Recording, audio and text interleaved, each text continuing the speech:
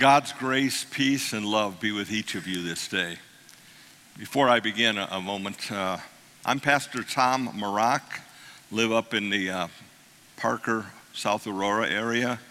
Used to live in Colorado Springs and pastor at Holy Cross Lutheran Church. So a couple of you have come up and said hi to me, and at the same time, Susan, my wife, yes, maybe you knew me back in Colorado Springs when Chris was my wife. The Lord called her home some years ago, and God has blessed me so very, very dearly with Susan, my wife. So that's a little about me. Good to be with you this day and to share with you from the book of James. We're in James chapter 4 today, verses 13 to 17. I want to read them. Come now, you who say, today or tomorrow we will go into such and such a town and spend a year there and trade and make a profit. Yet you do not know what tomorrow will bring. What is your life? For you are a mist that appears for a little while and then vanishes. Instead, you ought to say, if the Lord wills, we will live and do this or that. As it is, you boast in your arrogance. All such boasting is evil. So whoever knows the right thing to do and fails to do it, for him it is sin. People make plans. We all make plans. Right now you probably have some plans for the rest of the day or a to-do list for the week. We make plans. Even little children have it in their mind. If they can nag mom and dad, they'll make it to the park. That's their plan. They've got a plan. That 15-year-old works out and trains a bit because he has a plan to make the soccer team.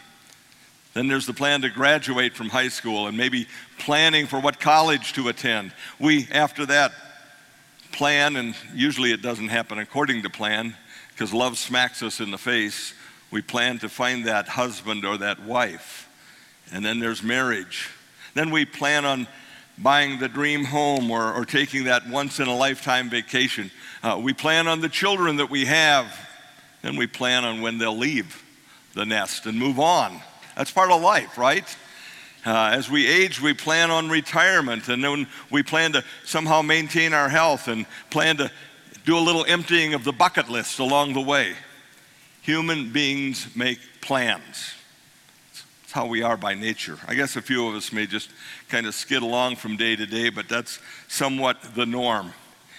At the same time, there's this tension between planning our way and planning God's way.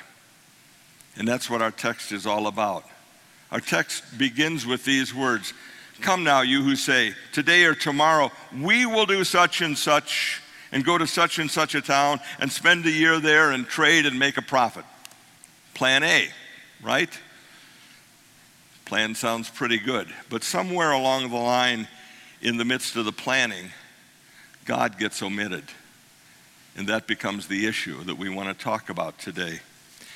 As a congregation, you're making your way through the book of James, and probably 6-7 weeks into doing that, I don't know what these other 4 pastors are going to be preaching about in the next 4 or 5 weeks. I'm the only one who's really a senior pastor. Notice the gray hair? But anyway, I hope you do find that good senior pastor along the way.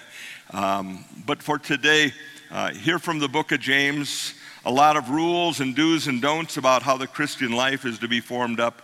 But then prepare yourself by the end of October to really celebrate the 500th anniversary of the Reformation of the church and Dr. Martin Luther and the gospel of God's grace and forgiving love recaptured and re-energized 500 years ago.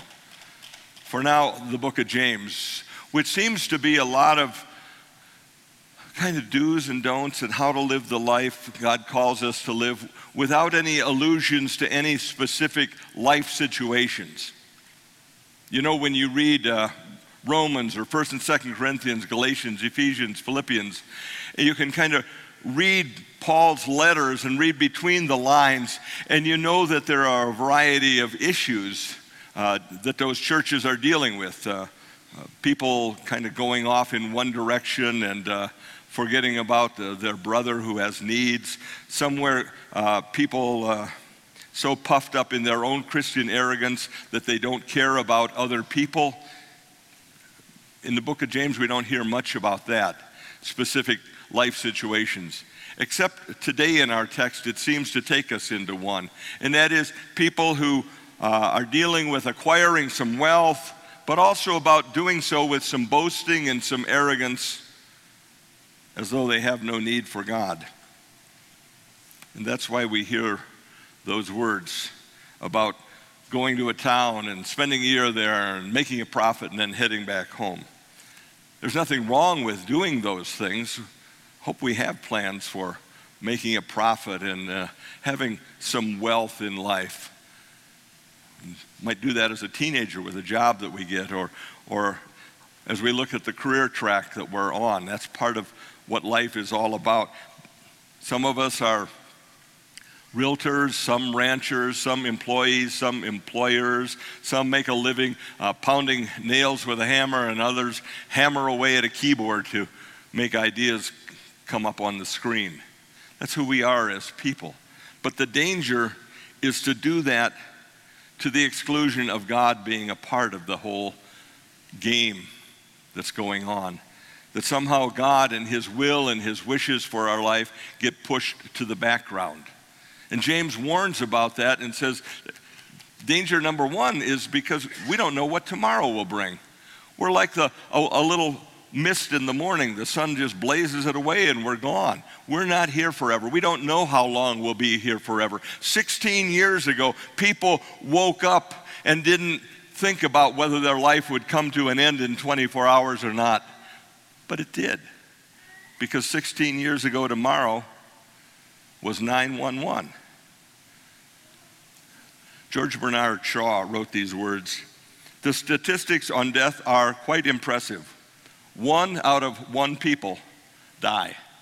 Not 4 out of 5, not 98 out of 100, 1 out of 1, right?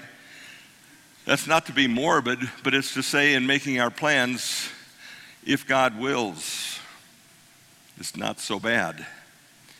We all know our life isn't as nailed down as we'd like it to be, that our plans don't always come to fruition. Why else do we buy insurance? We buy life insurance, health insurance, homeowners insurance, auto insurance, travel insurance, boat insurance, pet insurance, long-term care insurance. We make sure our money is FDIC insured, and then we buy all of those warranties and extended warranties. And I'm sure I omitted a few different insurance policies that you could buy. Maybe an umbrella insurance policy, because all the other insurance policies might not cover something along the way. Why? Because somewhere along the line we do realize nothing beyond the present moment where God meets us now is nailed down and for sure. James writes, "You do not know what tomorrow will bring. What is your life? You are a mist that appears for a little time and then vanishes." And then it's interesting that James goes on to say after that, by the way, I want to remind you, not only are we kind of wispy people, but we get so puffed up in our pride and our arrogance in spite of that reality. We do. James writes, "But as it is, you boast in your arrogance. All such boasting is evil." You'd think, knowing our own mortality, we'd be a little more humble. But something in human nature says no. And that word for arrogance, the original word in the Greek, was applied to wandering hucksters, peddlers who somehow would peddle their elixirs or their potions or their great feats as they went from town to town in the Roman Empire, from city to city, and that arrogance became the word applied to them. But by the time James writes, it's applied to anybody who somehow sees that they, in their mind, have all the answers, that they're the highest power, that there is no higher power for their life.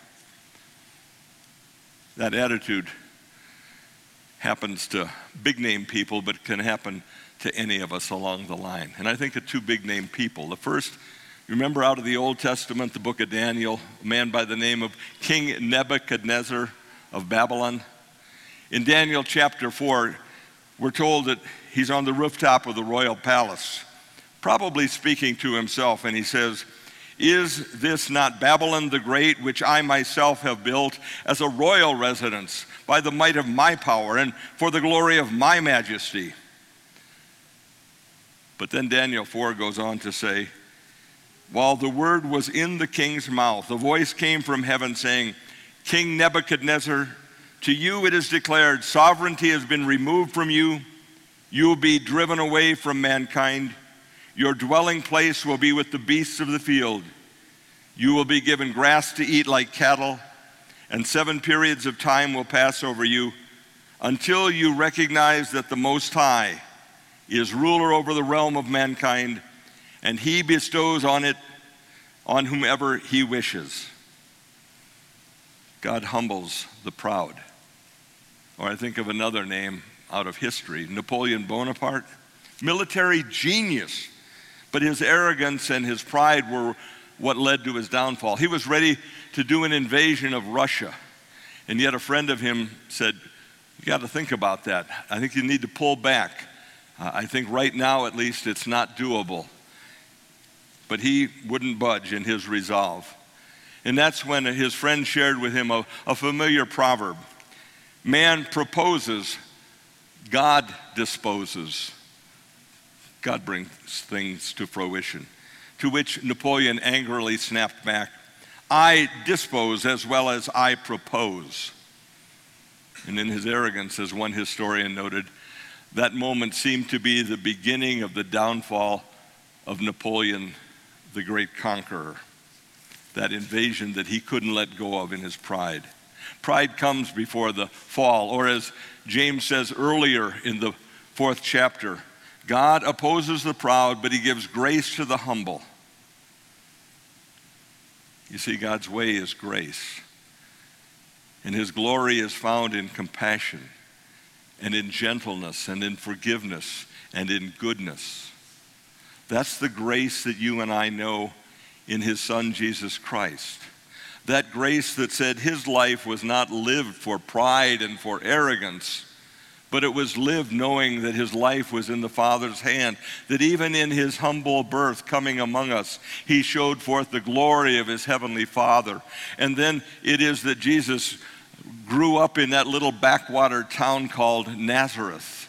Can anything good come out of Nazareth, people asked.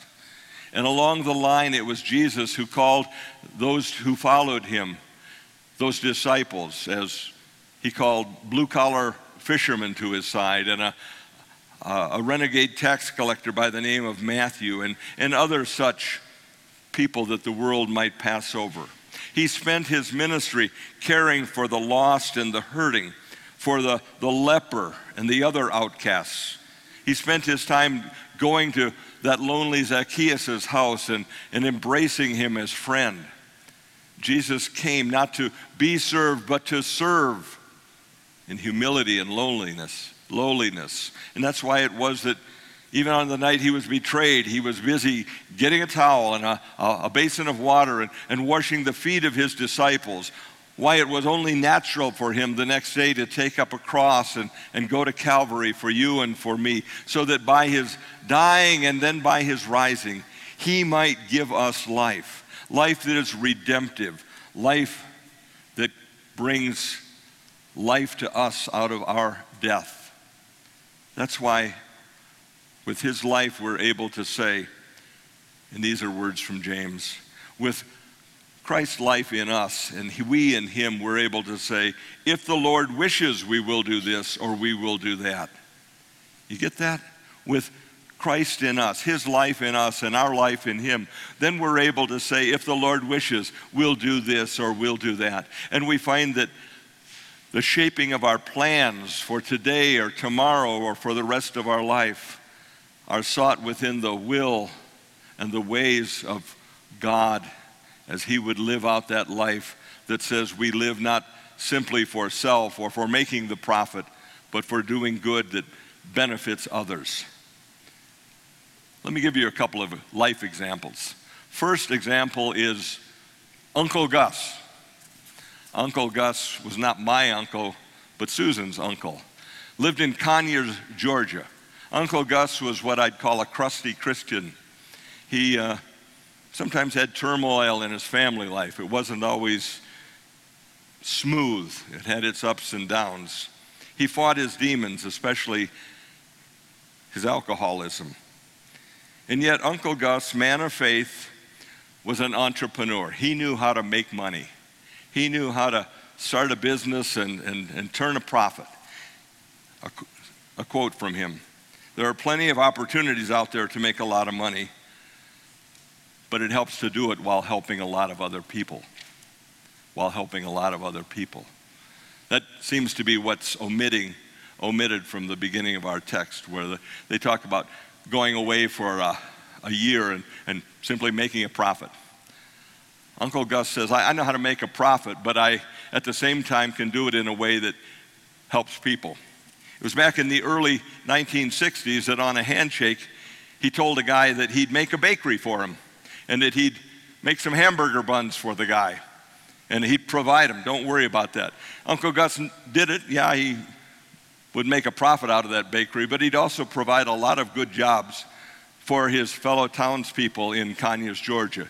And he did just that. The handshake happened to be with Ray Kroc.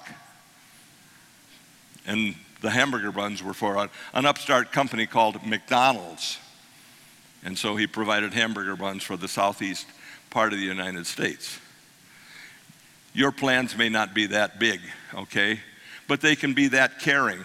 Not just simply thinking about yourself and living a selfish life, but how can my plans be used by God to be a blessing to others through the caring or the compassion or the way in which I go about my daily work as a student or as an adult, a retiree or an employer or an employee as you live out your days. And then I think of another person, this one out of the world of fiction. Leo Tolstoy wrote a little short story. He wrote some long Russian novels and things like that, but a short story, Where Love Is, There God Is. Tolstoy in the short story tells the story of Martin the Cobbler. Martin the Cobbler lived in a little village in Russia, had a wife and some children, but life didn't go well for him. He was a great cobbler. He would make shoes for people, or he'd recobble them 2, 3, 4 times because part of the leather would wear out and he'd fix and repair those shoes. We don't do much of that today, I don't think. We just get a new pair. But anyway, as time went on, Martin lost 3 of his 4 children to death. A disease with one, a lung infection with another. And then he also lost his wife in death. And yet he continued his life, his existence with his one little boy, his son, caring for him and doing his work as a cobbler. And then a raging fever took his last child's life. And in those moments, he denied God. He said, why could God do anything like that? How does that work out as God's plan in this terrible world? It was in the midst of his despair that an old friend whom he hadn't seen in 7 years came from Trinity Monastery to visit him. And Martin, the cobbler, told his friend about the disasters that had befallen his life and how he had denied God and cursed him and walked away from him. And that's when the old friend Martin said, Martin, nevertheless, you should live your life for God and not deny him, because God is the ultimate deciding factor. And we humans may question how our lives go and what happens in our lives, but ultimately God is God. And then that friend encouraged him to get a testament and to begin to read the Bible, at least a little bit. The friend left, and Martin thought, well, I can at least do that. And then he went out and got a large print New Testament, and he made a promise that on holy days he would read from his Bible. And he did that. And as time went on, he began in the evening hours to light his lamp and every day to do a little reading from his Bible. And it brought him joy and peace along the way. And then it was that one night, Martin, in his reading, read about Jesus being invited into the home of a Pharisee, and there in that home of the Pharisee, as Jesus is eating and drinking, a woman comes in and with oil, and then with her tears anoints Jesus' feet and dries them with her hair. And that Pharisee gets all angry at the woman and says, "This isn't right." And in that moment, Martin realizes, that's me, because I'm still living my life simply for myself, arrogant and proud. A little later on, Martin fell asleep, and in his dream, the Christ came to him. And the Christ came to him and said, "Martin, Martin, I'm coming to visit you. I'll come visit you tomorrow." Martin woke up the next morning, and he didn't know whether he had hallucinated or Christ really had spoken to him, or whether it was all just a fantasy and a dream. And so he went to his little cobbling bench where he had a little window out toward the street. He could just see the shoes of people walking by, couldn't see the whole person. But he knew pretty well who everybody was because he had cobbled their shoes. He knew that was the soldier. He knew that was the maid who worked at the aristocrat's home and so forth. And he looked and he wondered, will the Christ come to visit me today? Even though he was quite skeptical of that happening. As he looked out his window and cobbled, he saw Stepanovich out there, a very old man, hardly able to get around anymore, but he was out shoveling snow for a couple of the people on the block, because that's the way he could make a couple of coins. And Martin felt sorry for him and invited him into his home and poured him a glass of hot tea, and then a second glass of hot tea. And then Martin told him how it was that the Christ had said, "I will come to you today." Stepanovich said to him, "Martin, I hope that happens. I truly do. And I give you my blessing and thank you for food, both for my body and food for my soul." And then he went back out to shovel some more snow. As he cobbled that day, Martin then saw a woman walking by. Very cold day, but she didn't have much on. And she had a baby in her arms who seemed also to be almost blue with cold. And he invited them in and gave them the warmth of the hearth, the fire. And then he looked in his trunk and found his wife's shawl, gave that to the lady, and found some clothes that his children had worn and gave that to her for the baby, and gave her a little bit of money also and some food. Told her about that parable of the Pharisee and how he was convicted and how it was he had heard this voice. He didn't know if it was true or in a dream, but it was Christ saying, "I'm coming to you today." She gave him a blessing and the sign of the cross, and then she departed, thanking him so very much. Later on in the day, he saw a woman with a basket with some of her groceries and a boy grabbing and stealing some, and he went out and brought the boy back to the woman, who gave the food back to the lady, and he apologized and she forgave him, and Martin embraced them both with his compassion and love. As the day came to an end, Martin was filled with gloom. Christ hadn't come to him that day. But then it was that First Stepanovich said, "I came to you," kind of as a vision in the evening. And then he saw the woman and the baby, and she said, in her I came to you also." And then the woman with the basket and the little boy, and a voice, "I came to you." His Bible fell open, not to where he had been reading about the Pharisee, but rather to Matthew chapter 25. And there it was that he read the words of Jesus. "Inasmuch as you did it to the least of these, you did it to me." And his eyes were opened, and he realized the Christ had come to him that day. He hadn't noticed him at first, but in his caring and his love, he thanked God he had embraced him. Jesus the Christ had come to him and filled his day. I share that with you because as you make your plans for today or this afternoon or this week or for the coming years, have eyes of faith open to see how Christ comes to you with grace and love that comes to you, with grace and love that you extend to others. Yeah, we can live and make our plans. We do it under God, with God in us and God coming to us.